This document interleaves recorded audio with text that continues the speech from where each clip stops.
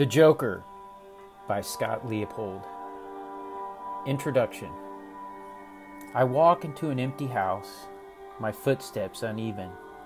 One is clear and hard, the other muffled. I have a rusty gas can in my hand. An old brass lamp spills a dim light across years of dust and mold that have taken over the living room. The odor of cigarettes clings to the walls and furniture, assaulting my sense of smell. I move from room to room, drizzling gas over the images that have haunted me since I was a child.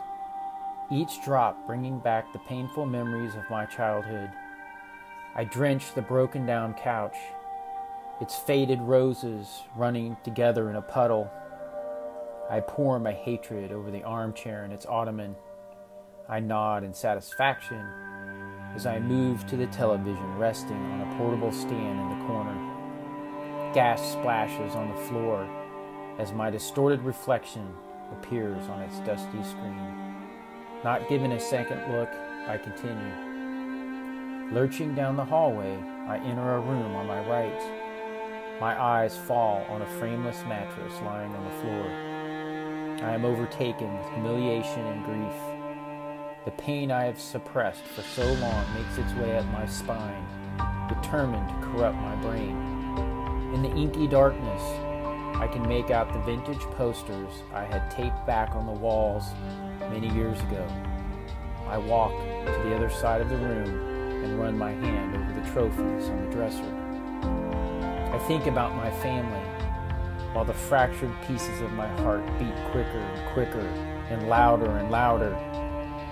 I soak the mattress with gas. I stumble across the carpet to the door and look back. Anger and loathing crowd out my ability to reason as my mind takes one last snapshot of my old life. Ambling down the hallway, I see a black lab with gray hair around her eyes. She steps towards me, her movements hesitant and unsettled. She looks up and whimpers. She then walks down the tiny corridor as if she's looking for help. I continue to a narrow door. I enter a long shotgun-style bathroom lined in dingy white subway tiles. Like a shadow, the black lab is at my side. Wild-eyed, Riley senses what's about to happen. The window along the back wall is ajar, and the night air swooshes through its cracks. I can hear the crickets chirp, the owls hoot from their nests in the trees like it's any other night. The lab waits as I walk toward the window. Confused, Riley follows me, her tags jingling from her collar. Oh, how that sound once brought me great pleasure. I stop to remember the beautiful family I once had. Exhausted, I slump on the toilet seat. I cannot get the memory of Book telling me she was no longer in love with me out of my mind. The familiar jingle starts again, and my friend comes to my aid. She walks up and gently licks my hand, begging for attention. I slowly reach into my pocket and pull out a lighter. Hands as steady as a heart surgeon, I flick its flint wheel, then watch its delicious flame, hungry for something to touch. I make it wait. I see the fire's reflection dancing in Riley's eyes as she howls more loudly, pleading me to stop. But the flame is starving, begging me to set the house on fire. I do. With a quick move, I let the flame begin to eat. The fire slowly devours the wall. Out of the bathroom, it works its deprived hunger towards the rest of the house, ingesting drywall and wood floors in its need to be full. I watch and smile as the flame follows the path of gasoline, like a hungry demon taking its prey. I get up and step in front of the mirror. I hate what I see. My skin is pale, my wiry hair long and brittle like pine needles. In a mad rage, I punch the mirror several times, then look at myself through its broken pieces. I hate you, I scream. I punch the mirror again. You deserve everything that ever happened to you.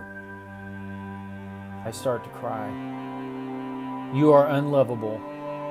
Your own mother couldn't love you. I close my eyes. When I open them, I see myself as a child. All I wanted is for you to love me. My reflection becomes blurry. You should have never been born. I cry. The boy in the mirror begins to laugh. But you were born, he starts. See, the world needs someone like you. It needs someone to create chaos. Someone who's not afraid to destroy it. I don't understand, I replied. Do you remember what Sai did to us? Yes. Was there anyone there to help us? No. Do you know why? I don't understand, I cry. Because you are weak. Because you let it happen. Just like you let this happen. I punch the mirror again and again, my hands dripping in blood, until the boy goes away. Exhausted, I sit back down on the toilet. I pull a pistol from the back of my jeans and put its barrel into my mouth.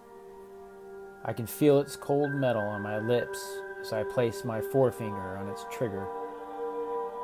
I sit like I am frozen. Tears run down my face. I watch them roll slowly down to my trigger finger. I remember my last conversation with Brooke. Text messages. Jack, one day you will appreciate me. Reply, Brooke. No, I won't. Don't ever think for a second I will. Brooke continued. You can't control everything and everybody, and someday you won't control me anymore.